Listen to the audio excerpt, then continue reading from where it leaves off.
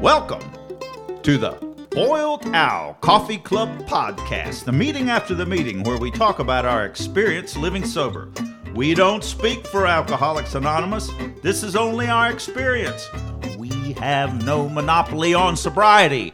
If you don't like our approach, that's okay. There's lots of ways to live and lots of ways to live sober. This works for us. I'm Don. And I'm Sam. Howdy, Sam. Hey, Don, how are you? I'm letting go just as hard as I possibly can. You've worked up that bead of sweat once again. I've had to do some letting go recently. Yeah, what's been going on? Yeah. I was standing at the kitchen sink and I realized that I had a job I was doing some artwork. And the person that hired me said they wanted this very intricate thing painted, 2 lamps, painted like a Chinese painting style. It was very ornate and it was going to take, I said, 2 weeks.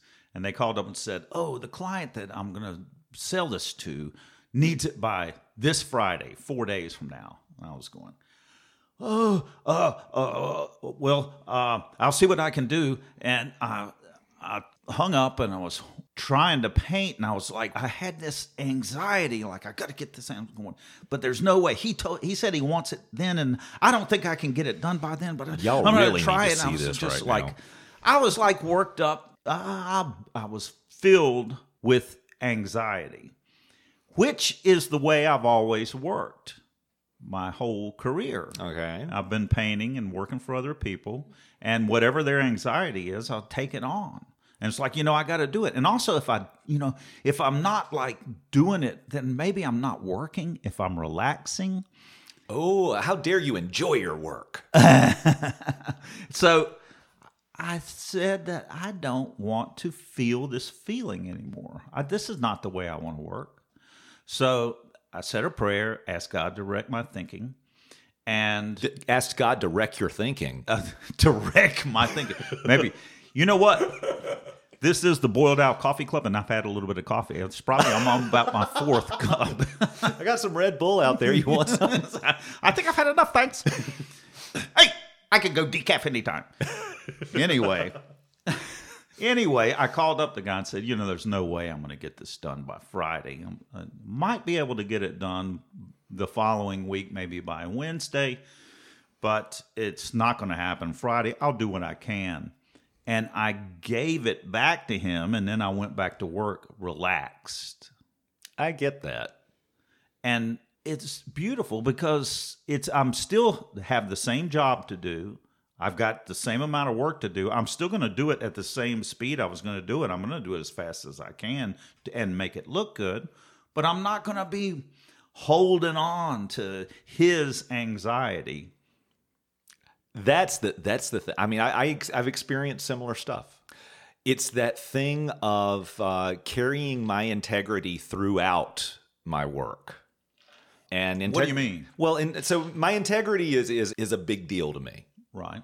Now, it used to be this cash register honesty that I learned as a kid, but then it became more. I mean, so integrity was one of the reasons that I started over in 2012, because I met some people that I just really glommed onto. I mean, I just really connected with them, and I realized that, they kind of held a mirror up for me, and I could not tell them with integrity that I was sober, even though by some people's standards, I was still sober. But not by your own. But not by my own. And so my integrity called me to change my sobriety date. Mm-hmm.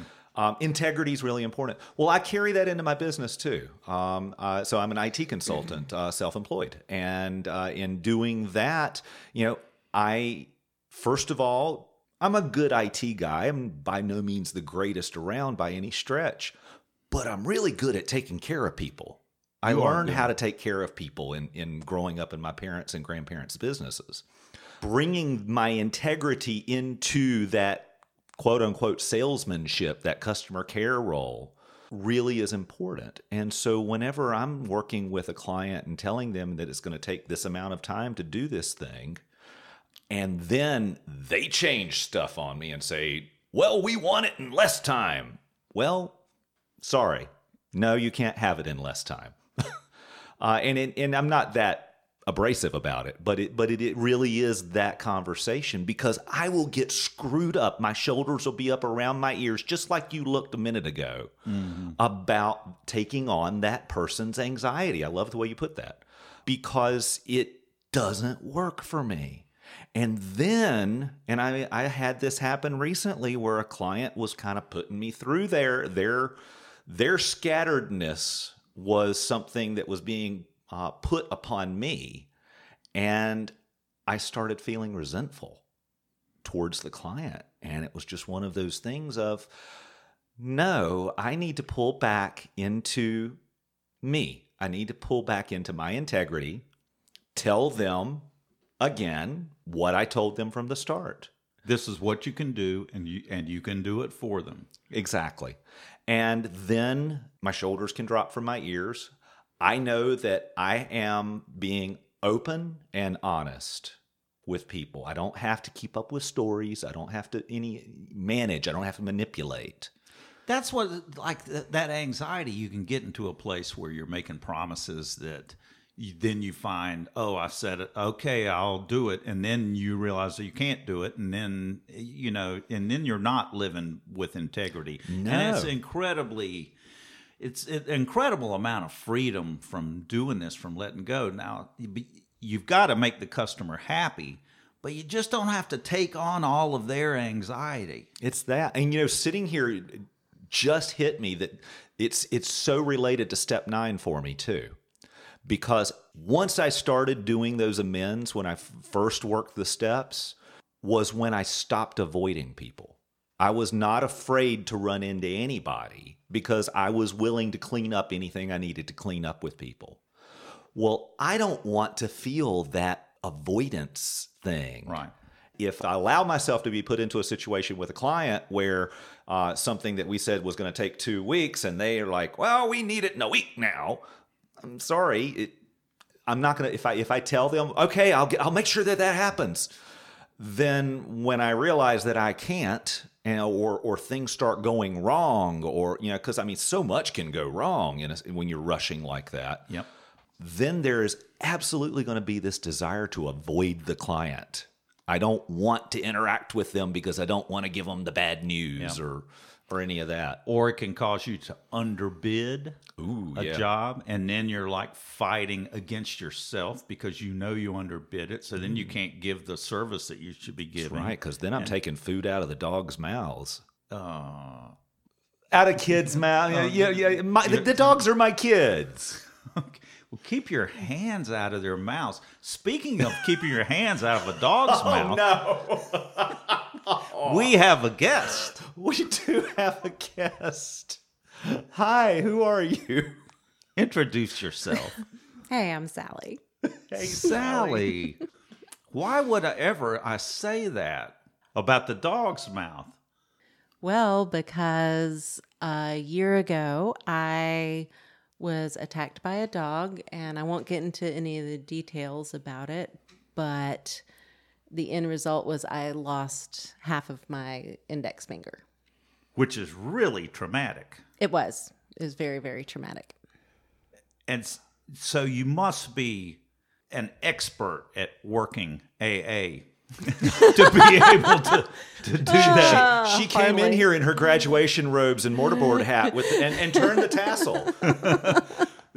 And I say that because I know you, and you're not filled with anger and resentment over this incident. So, but first, when did you get sober? May 15th, 2011. All right, so you've been doing this for 8 years now. Almost. That's cool. Almost, yeah. How does one have something like traumatic, like losing the tip of your finger on your right hand or on your primary hand? It's not my primary hand. It's not your primary hand. Mm-hmm. Yeah. But thankfully, losing the tip of your finger is like, it's something to go through. Yes. Yeah. How did you deal with that? One day at a time. One day at a time.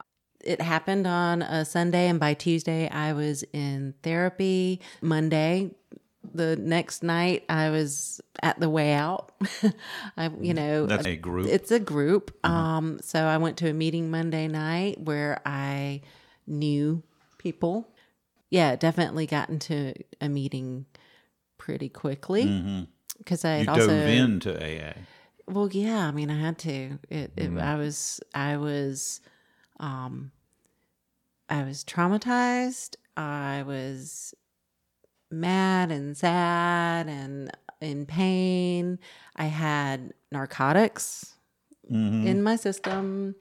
And you had to deal with taking narcotics. So you had to. I mean, you were in a lot of pain. It was a very painful thing. I was in the back of the ambulance, and I've been told I remained calm throughout the whole thing. There were a whole lot of people around.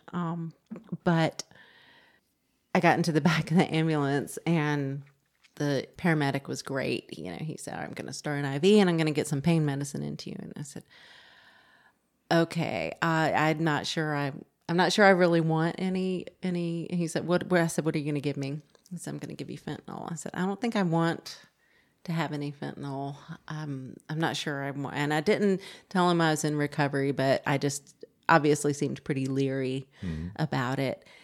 I was also somewhere in my brain aware that I was still in shock, that the pain was not here yet, So because my finger it was an avulsion in which everything but the bone was gone. Oh, wow. So it was a crazy bloody mess, and like the tendon that goes all the way to your elbow that does nothing but wiggle the tippy part of your finger was pulled out. So I had damage down there. And but anyway, so and he said, listen, now's not the time to be a hero. Wow. And I said, okay. I'm glad you listened. Good. Yeah, so I know. So I allowed him to give me some fentanyl. It was I was very grateful for it because it goes through the system very quickly. It's a fast acting drug, and by the time we got to the emergency department, I was needing more, and he gave me the rest of the vial. So, like from 5 minutes after the event happened, I was already kind of facing what I perceived as a threat to my recovery. Mm-hmm. But, that's not the time to really. And I was, on one hand, I was really glad that I was aware of that.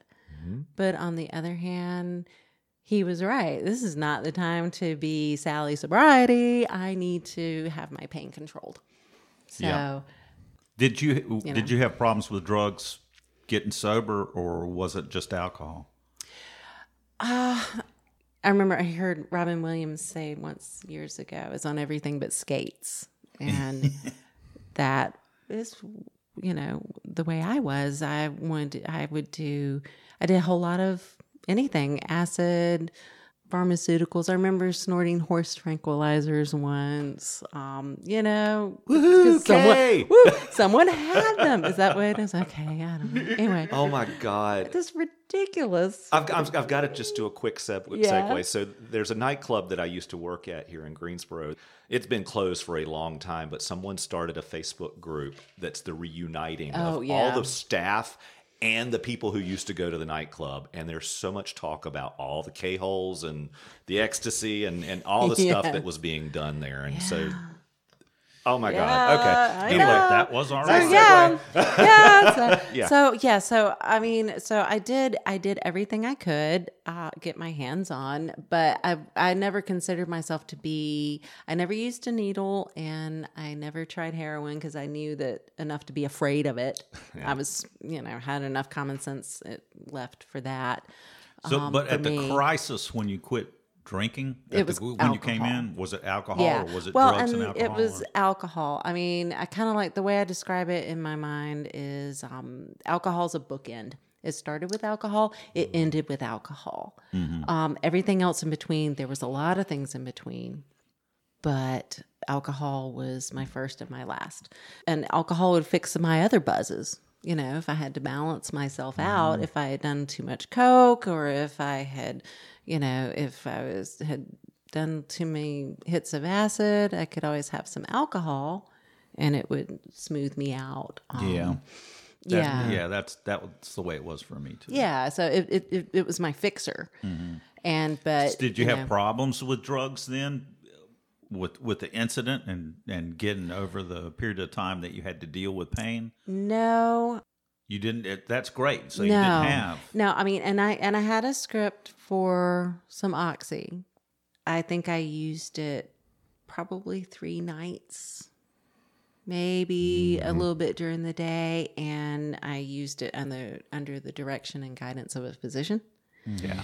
And I'm married to someone in recovery, so He did the rest of yeah, it. so he was No. he was able to administer for me, and it works great like that. I mean, if someone's in need for short term pharmaceutical for pain relief, having someone to administer your meds, even if it's not a spouse, is a really great way to go, because It's a big takes it out deal. of your control. It is. So I've been through a couple of major surgeries over the past few years, and obviously had to use pain meds as well.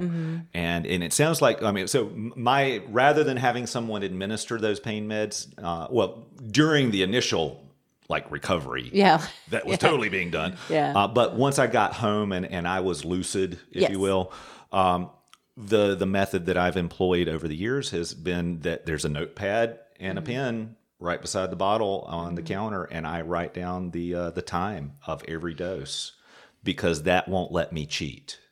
Yeah. Keep yourself honest. Yeah, and so if it says every 4 hours, then I'm not taking it at 3 hours and 45 minutes. Yeah.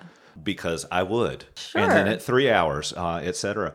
But but it's also. But you got to be willing to be honest with yourself. Oh, totally. Yeah. Yes. But also, I couldn't wait to get off of the pain meds. That was the thing. Isn't that interesting? It's nuts. That is not normal. That's a addict miracle alcoholic right thinking. there. That's a miracle. It is. And before this had happened, I had some surgery 3 or 4 years before that. Let's see, I came home and I took one. I think he prescribed Vicodin. I took one for one night, and then I switched to ibuprofen, because actually ibuprofen and Tylenol work better. That's Pain meds don't affect your pain. Pain meds make you not care.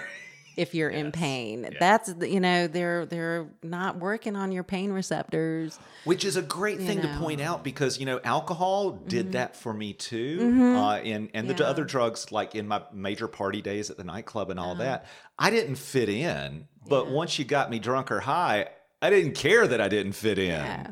You know what? I thought I fit in. That's what alcoholism is. Actually, the alcohol. That's why they say alcohol is but a symptom. Yeah. Because the alcohol, we just use it to get out of our pain. I just get out of the way I feel, so I don't feel that way. But it doesn't really affect the pain. It just makes it so you don't care about it. It doesn't affect it, and then you have to deal with it the next day. Yeah. And the consequences of the consequences. of what you did while you were drunk. well, you've added to it. Yeah. So you take more. Of course. But then if You are a proper alcoholic. Ah, yes. but then you get sober, and what the program is actually dealing with the pain. Yeah. Actually dealing with real life. Yeah. The things that I drank at, in reality, deal with those things instead of just trying to get out of them.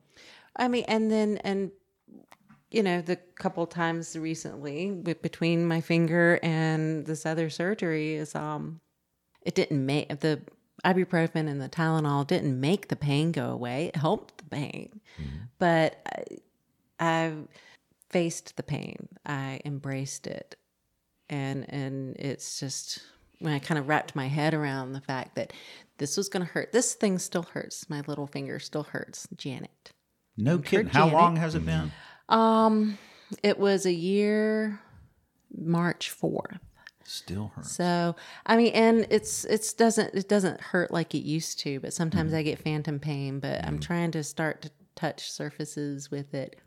Boop, boop, boop. And it's still just all the nerve. Don't touch the endings. mic with your phantom finger. But it still tingles and it's sensitive. Interesting. You know. So one of the things I'm curious about, so the fellowship caught you at when this trauma happened. You know, the fellowship was there for you and came in around you and had you. And I'm sure your program was in play at that point too. But when you're dealing with something like the loss of an appendage, this is an ongoing thing. There are things that, I mean, I remember you and I have talked about typing. I mean, how the hell do you type when you're missing an index finger? I couldn't type well before, and now it's even worse. So there's ongoing stuff that I wonder how I would handle. I'm sure I would have resentment at the effects of how this is affecting me down the road. Resentment? Yeah. I'd have rage. Well, Yeah. yeah. I think I have. I mean, I think I still have some resentments, I suppose. But you know I learned in the program that resentment is the number one offender. Resentment's going to get me drunk again, and if I get drunk again, I'm going to lose a lot more than a finger. So yeah, sometimes I get a little resenty, but you know, it's because of working the steps and being close to the program and kind of employing all the things I've learned, it doesn't stick around too long. I can kind of float out of it, or I can look at my resentment and kind of the way I looked at my physical pain and say, look at this, how curious. I don't think it's going to go anywhere. Okay. Because I mean, every day I look at my hand, you know, depower your resentment. It's kind of, you know, it's the resentment's always in the back of my head. So it's not going to go anywhere. So I've got to just kind of be able to go, well, you're just not going to go anywhere. So we're just going to have to deal with you somehow. So I let it float through. It kind of floats off and it doesn't eat my lunch, but it's still there, which is, so sometimes I struggle with that. It's like, okay, I'm supposed to get rid of these resentments, but I have a constant reminder.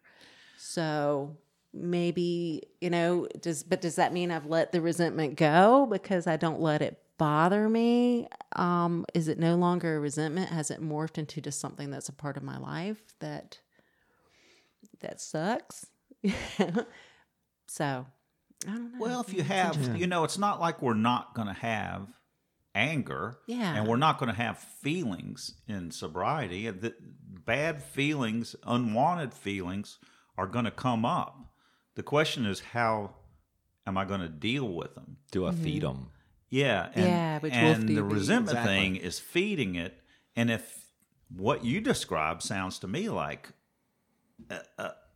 incredibly working the program, which is like going, oh, there's that resentment. Here it is. I'm not going to nurse it. Yeah. You know, I'm not Curse it or rehearse it. I'm not going to nurse it, curse like it, that. or rehearse it.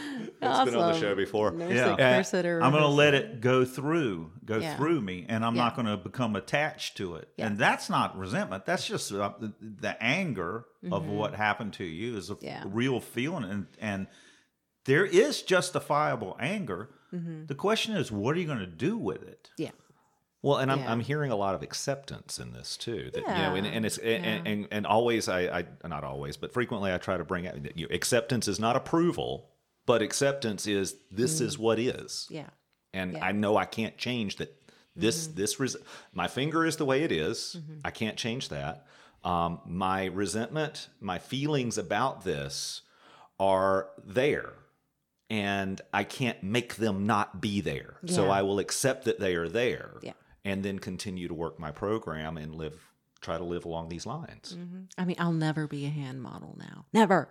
Well, your other hand. But I didn't want to be a hand model before. Oh, So okay. I wonder one of the things that I appreciate about you is that, that is both so clever, brilliant, and amusing, is that you named the stub of your finger, Yes. which changes this horror into I don't know how to describe it, like a pet. I don't know. Well, I named her Janet. You named her Janet. Yes, because Sweet Janet. I wanted to name it Janet from accounting. Yes.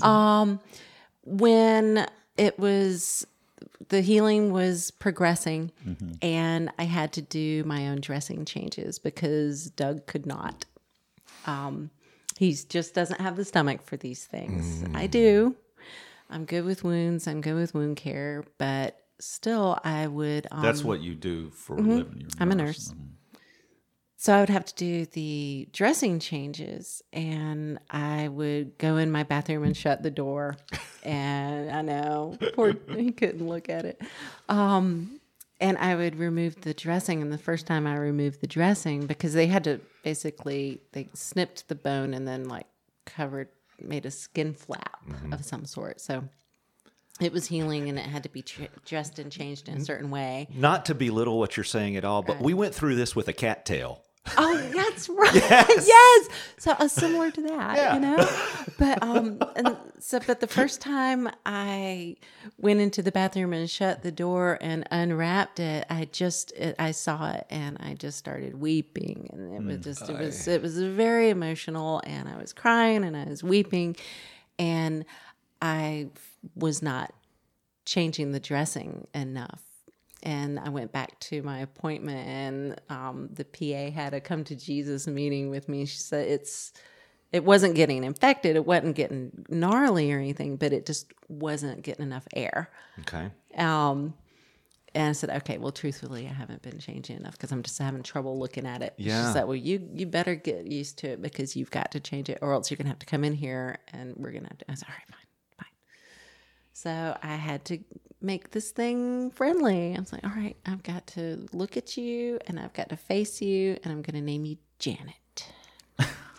and it kind of helped me, I mean, and suddenly I wasn't dressing my gnarled, grody stuff. You're taking care of Janet. I was taking care of Janet. I had to reframe it, It's beautiful.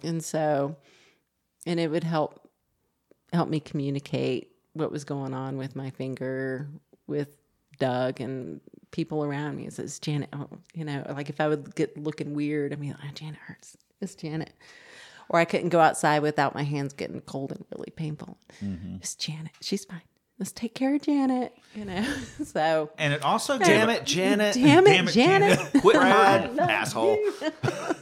Little Rocky Horror throwback there. Yeah. And it makes it okay to talk about it with other people. That was what happened. That was the reaction that happened with me, because you said your name is Janet. I was going, Janet. And the next thing you know, we're talking about your finger. Mm-hmm.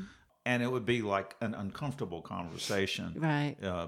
Framed differently, but framed as Janet, it was like, it's Janet, sweet Janet. Yeah. Sweet Janet. Well, Janet. I'm surprised Janet doesn't have a face tattooed yet. Oh, I know. Well, I've thought about it. I've thought about getting a fingernail tattoo or getting a little face or something, but maybe at some point. I don't know. Let's go back to the beginning when you got sober. Yeah. What was your experience coming into AA?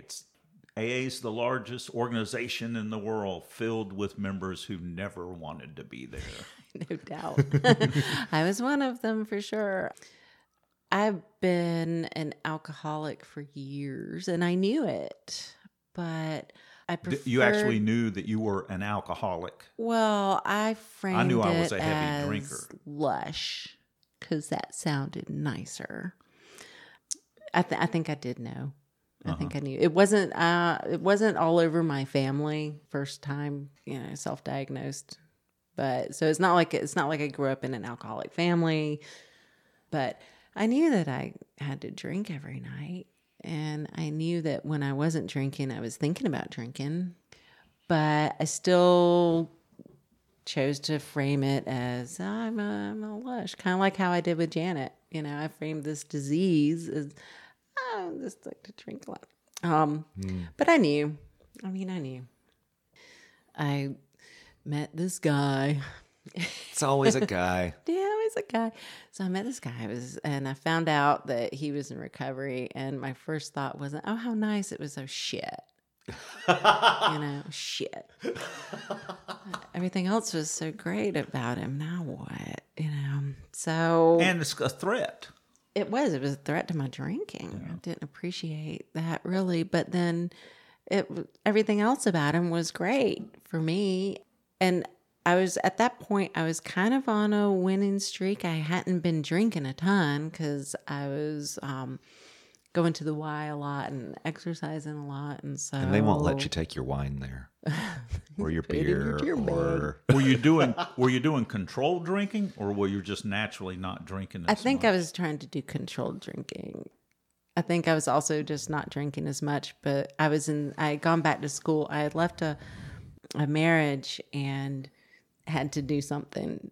I was going to get back into school. Mm-hmm.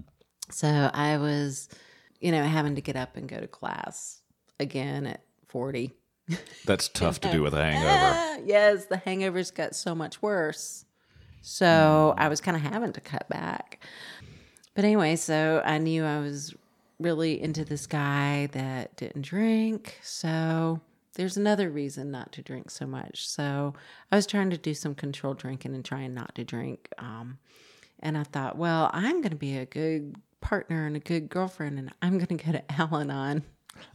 So I hear a lot of us do come in through Al-Anon. Right? So he didn't drink, and so you went to Al-Anon. Sure. So I was being supportive. Yeah, that's good. Yeah, good one, huh? So I went to Al-Anon, and Al-Anon was great. And yeah, really, because you know why? They're all about letting go of others, letting go with Detaching love, with love. detaching with Detach with love. love. And an alcoholic, if you're like me, I love to detach with love. I mean, let me detach and let me focus on my own stuff. Yeah. It's kind of the opposite problem from the Al-Anon problem that I yeah. have. My problem is I won't attach.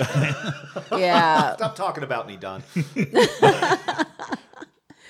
Yeah, Al-Anon was great until and then sitting in the room going, shit, they're talking about me. Oh my God. you realize you were the bull in the china shop. Oh my God. And like, no wonder I don't feel super I was enjoying the meetings, but I was also kind of like, part of me was definitely thinking, God, come on. Come on. Enough already. And then I realized that, the reason maybe why I'm thinking that like they need to just shut up or whatever because I'm the drunk. Oh my God, I love that. So all these beautiful people in Al-Anon, without even knowing it, really helped me understand that I was probably not in the right room. And so it's funny because Did you talk about your drinking? No. Well, I mean, certainly not during a meeting, but did you after a meeting or with any connection? How did they help you? Well, they didn't know they helped me. Oh, I I gotcha. see. They helped me understand that I was the problem. I was the drunk. Mm-hmm. And before I had met Doug, I had met another woman that was open about her recovery. And she had gone to some of those meetings with me. And so Doug went on this 99 Americans thing, this project that he was doing in which he was going to be out of town for an entire month. So I called her and had her come over. She took me to a meeting. So she took me to, I think it was Radiance, the speaker meeting. And I was in that room and there was some middle-aged black guy up on the podium that he's telling my story. It was crazy. And I looked around and just found my people. It was just, this is my group. This is my tribe. I'm in the right place. And so I started going to as many speaker meetings during that month as I could. That's a good way to start. If you if you want to find out if you're an alcoholic or not sure, go to speaker meetings because there you hear from different points of view, different people's stories, and begin to. And if you go looking at what is it that they're saying that's all alike, well, not what's different, but what's alike. Yeah. that's where I identified Mm-hmm. that I am an alcoholic. I have those same feelings. And as a friend puts it in the rooms, that I really love the way he says this. But it's to the effect that if you can relate to the way we drank, if you can relate to these stories, then you can relate to our solution too. Yeah, And that's I love that. That's really cool. That is cool. Yeah, I mean, and like saw this in another meeting. I saw this cute little young girl who was telling my story, and I saw this like white butch college kid jock guy. He was telling my story. I mean, and then some old dude with white hair was telling my story, and like I never saw anyone that aligned with how I identified as myself. Mm-hmm. But they were telling my story. And so I was like, wow, this is amazing. So that was heavy, and I never told Doug I was doing this because I think I was still afraid maybe. And I want to make sure. So Doug is your boyfriend? Yeah, at the time he was my boyfriend. And he was sober? Yeah, he was sober. So you didn't tell him that you were drinking? Not much, but he knew I was. And then as we got to know each other, I think that he's told me before as we got to know each other, he was like, man, I think she's one of us. But, But he didn't want to label No, you. he didn't want, he didn't want to do anything like that. And I knew that he would go to meetings and I knew that if he didn't go to meetings, we couldn't have the relationship that we were starting to build. Mm-hmm. So that's about what I knew. So you hid from him that you're going to meetings. While he was out of town, and I hid it from him mostly because I didn't want to start going to meetings because of him. I wanted it to be for me and about me, and I didn't want it to have anything to do with him. That's the perfect reason to go to. Yeah, I mean, I didn't want to join AA because he was in AA, and I didn't want to be in recovery because that's the only way that we could have a relationship, because I just didn't want to frame it like that, and I wanted it to be all of mine. You wanted to have an honest response to it. Okay, honesty. That wasn't really something I had thought about before. But definitely it was more like, it's mine recovery. No, but I love it. So It's a little bit too early for talking about honesty. yeah. At that point, That's why they took that word out of the steps, Yeah. or the tradition. Yeah, an honest desire to stop drinking for tradition. Yeah, I They did took that not out. want to stop drinking. I didn't want to stop drinking. So you went to speaker meetings, and then I went to you get a speaker sponsor? meetings. Not yet. It took me a while.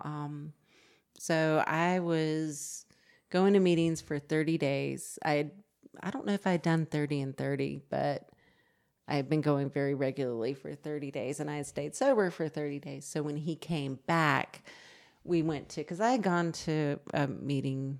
No, I didn't go to a meeting with him before that. I wanted to go to a meeting with him. And anyway, I picked up a 30-day chip, and I didn't tell him. So he was like, whoa, whoa, whoa, whoa, when I jumped up and got my chip, and he was all surprised.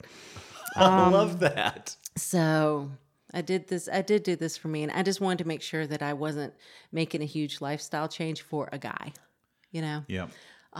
especially because it was something that I did not want to do. So I did not want to quit drinking. I remember, You didn't want to quit drinking, yet you kept going, yet you didn't want to quit because of him. Right. There's some Yeah.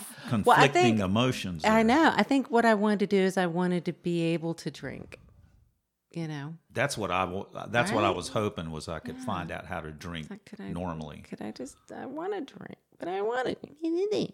So I didn't want to, but after going to Al-Anon meetings and after seeing these speaker meetings and after, just getting the feeling of the people in the rooms, it was like, well, I don't want to have to do this, but I think I need to.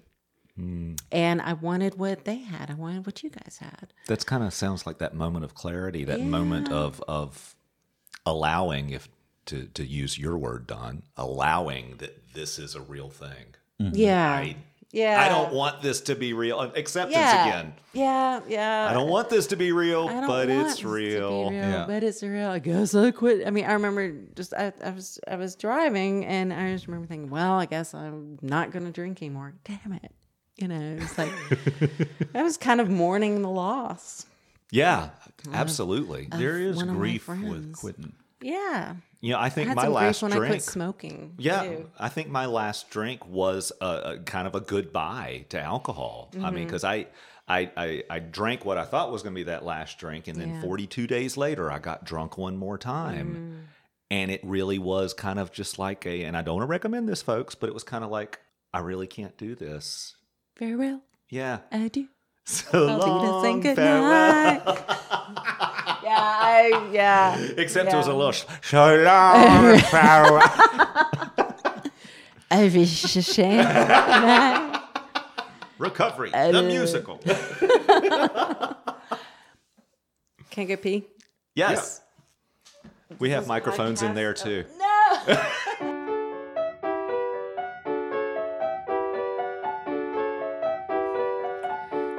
So we're almost out of time, but I want to get to what is something that happened, whether it's in recovery, whether it's a spiritual experience or perhaps something with a 4-step, or at some point making amends. What's something that happened to you in recovery that you said, this working the steps thing, this AA thing, is so positive that I want to do this. This really works.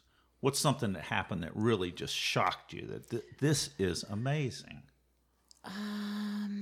You mean like an example of Something the that, miracles and a stuff? personal, personal Or experience. personal experience. Because the rooms moved me. So the meetings were very powerful for me. Hearing other people speak, because I never shared for the longest time. That's probably good in a speaker meeting. I think, in other meetings. And that's really what I'm trying to do here, is get you to share. Let's keep talking, Don. So one thing I think that fairly early on in recovery, my father passed away. Oh, Okay. He had been fighting with cancer for about 10 years, and things were really good with us, but he got to see me sober. And I don't think my parents ever really accepted that I am an alcoholic. I just don't think they ever really, probably because they only saw what they wanted to see, That was true with my parents. Yeah, but My I mother knew that I was My sober. mother kept saying to me, well, I know you feel like you still need to go to those meetings. Yeah. But it was clearly that she knew that I didn't need to go. Yeah, exactly. I think that's kind of how my And stepmom the reason feels. was because for me going to those meetings was saying I'm an alcoholic. I mean, it was not easy for her to accept that I was an alcoholic, and this is where I got it. Alcoholism was a shameful thing. Yes. And I had to get over that when I came into AA and learn what it was. It was a disease, and I had to teach her that. So it wasn't easy for her. Yeah, and maybe it's my parents were in the generation that it was shameful. Definitely. It was the trench coat under the bridge. Yeah. Yeah. But when my father passed, because I remember when my father was in remission for a good while, and before I was sober, it came back, and I remember drinking at that. You did. Yeah, it was a great excuse to drink. But I remember drinking at that because it was upsetting. And when he passed, it was a great opportunity to drink, and I didn't. It was pretty cool. I didn't drink. I went to a meeting. I talked to my sponsor. It was kind of a miracle. No. It had been removed. Yeah, it's crazy. It was crazy.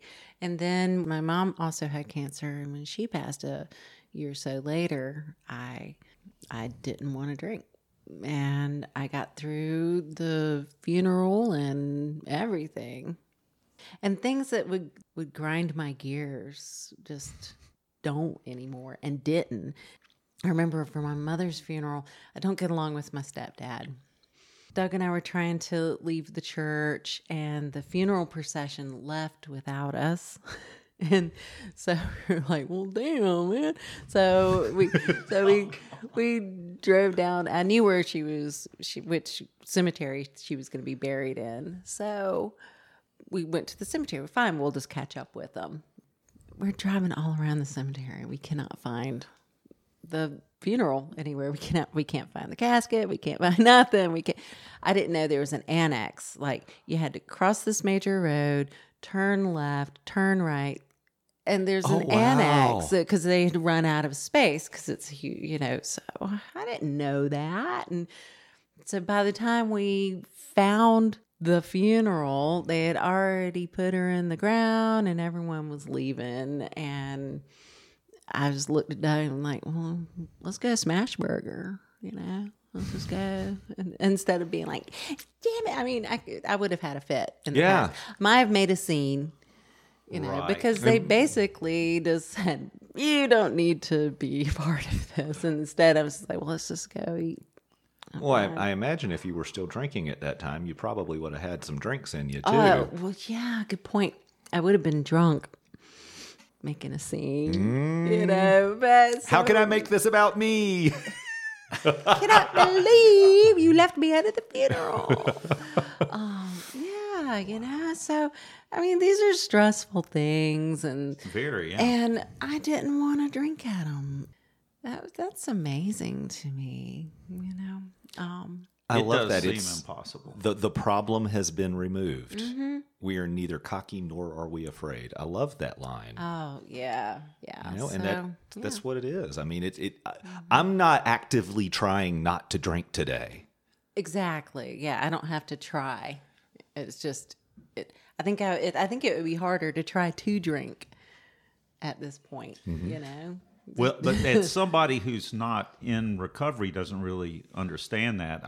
We've been talking about all this medical stuff. I had an endoscopy, where they put a tube down your throat and take a look at your heart.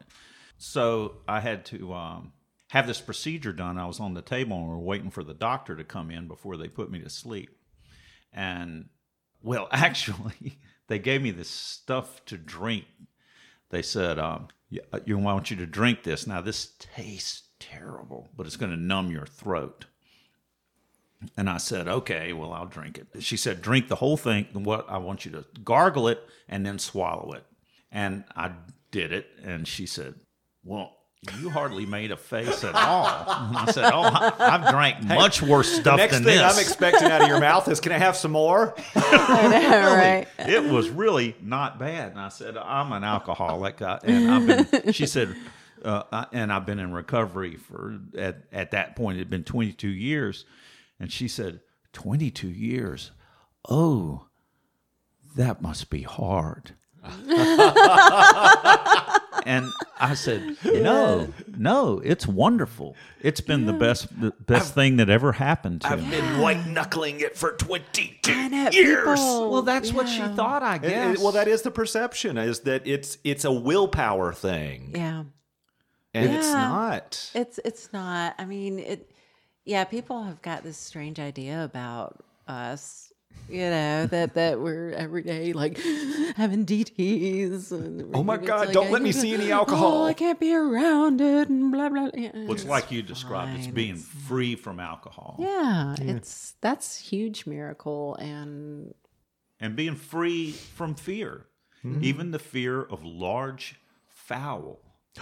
Look up in the sky, circling around. That's a pterodactyl.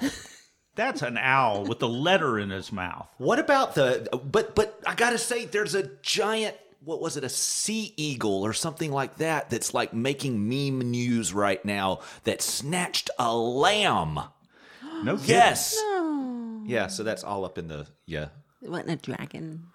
Now everybody knows exactly when we recorded this episode.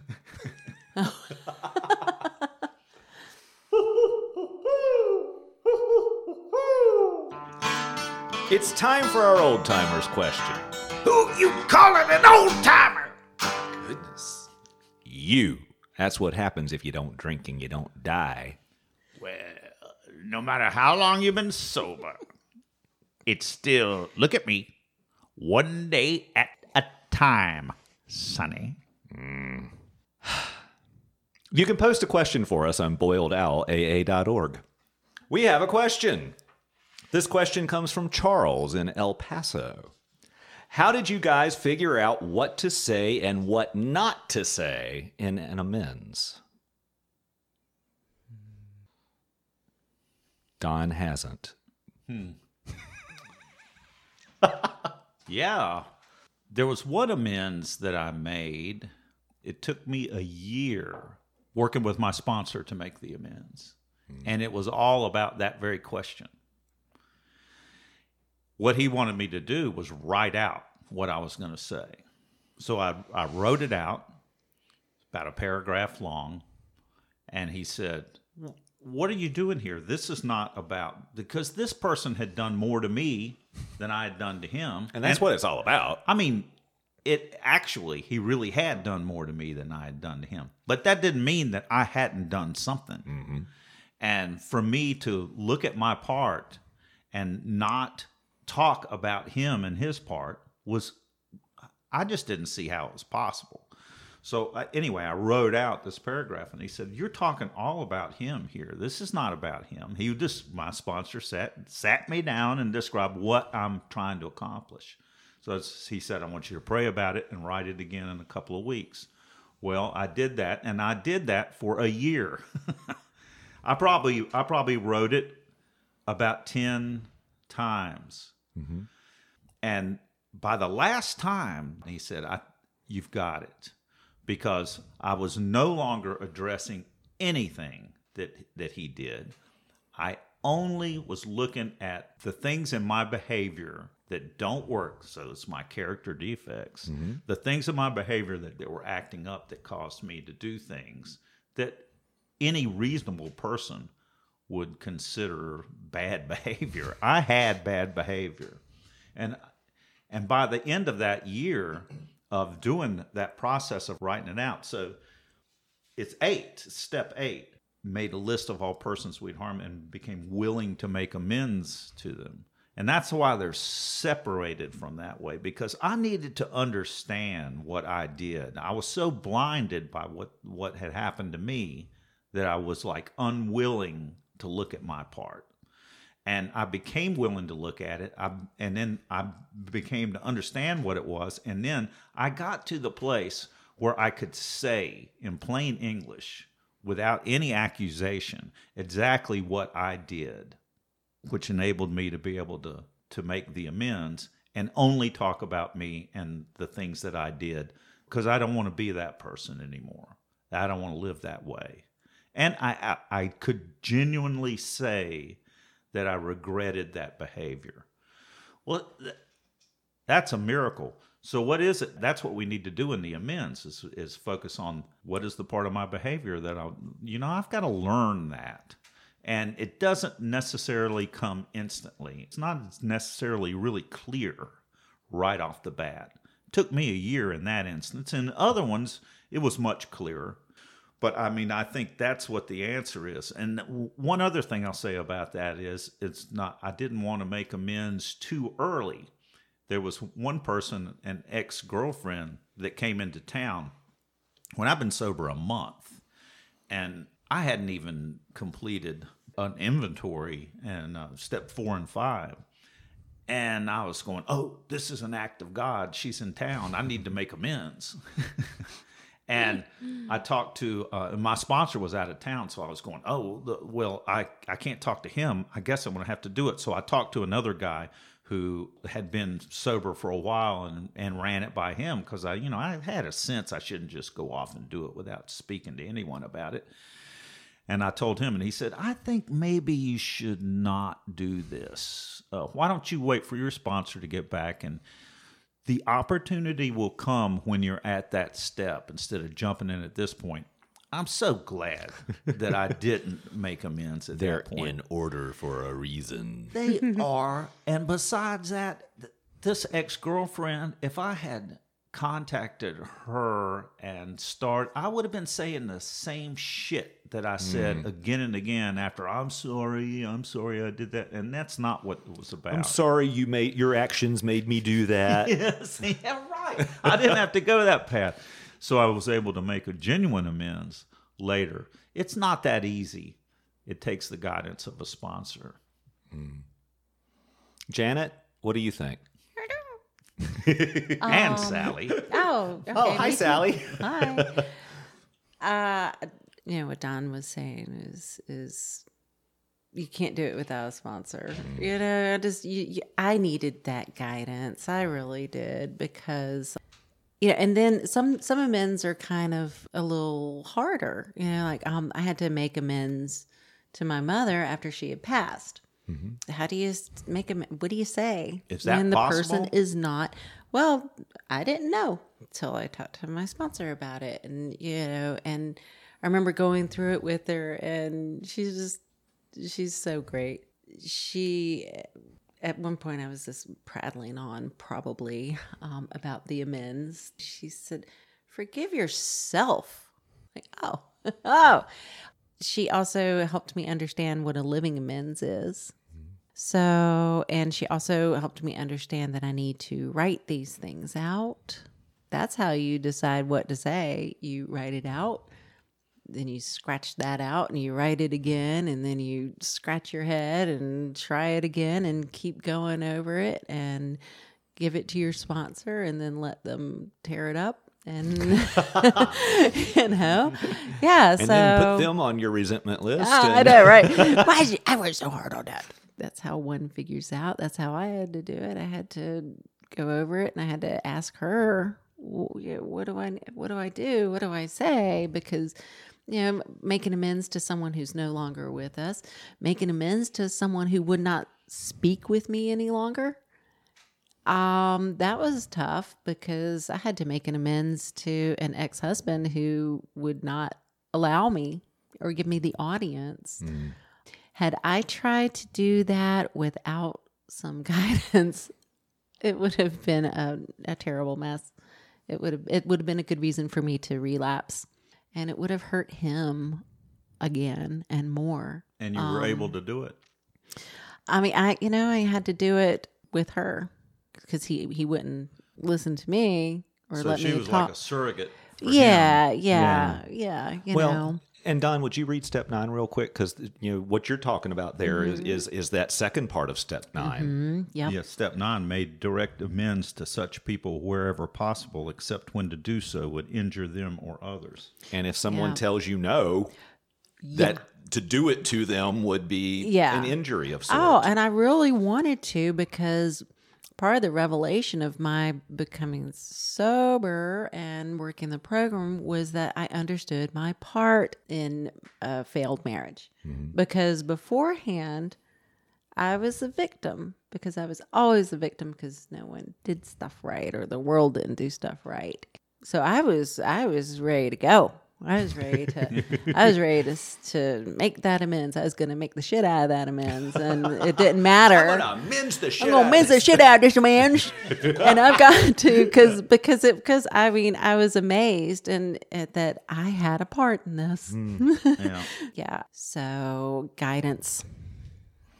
What about you, Sam? Y'all have both nailed it with that primary thing of working with a sponsor on it. I mean, that I'm there with it too, and I have worked with sponsors and trusted friends over the years to talk about these things, and that business of setting aside what they have done to me.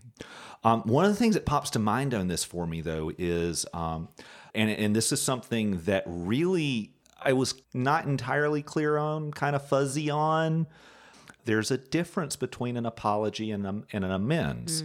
Now, I was really clear on that beforehand, in that those people to whom I owed amends, saying I'm sorry just wasn't it. That's an apology. Mm-hmm.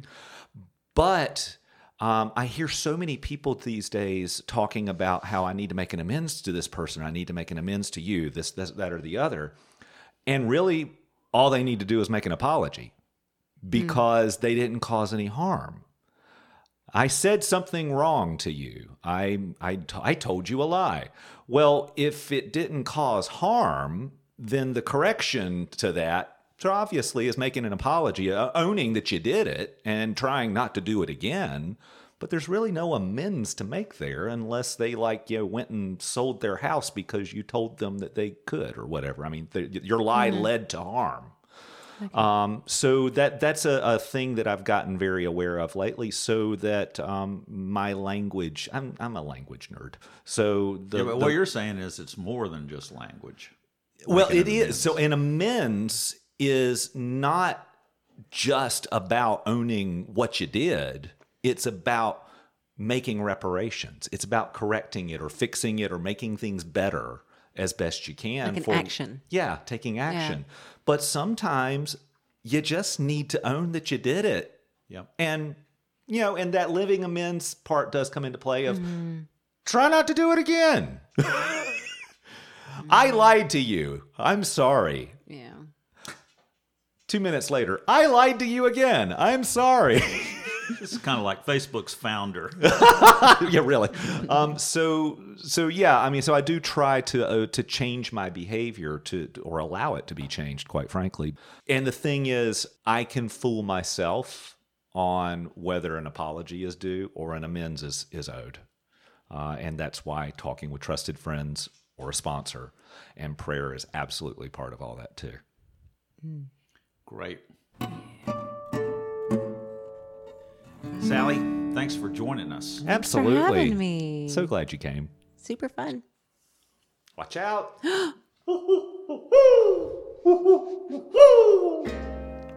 The owl just carried her away like a little lamb. Goodbye, Janet.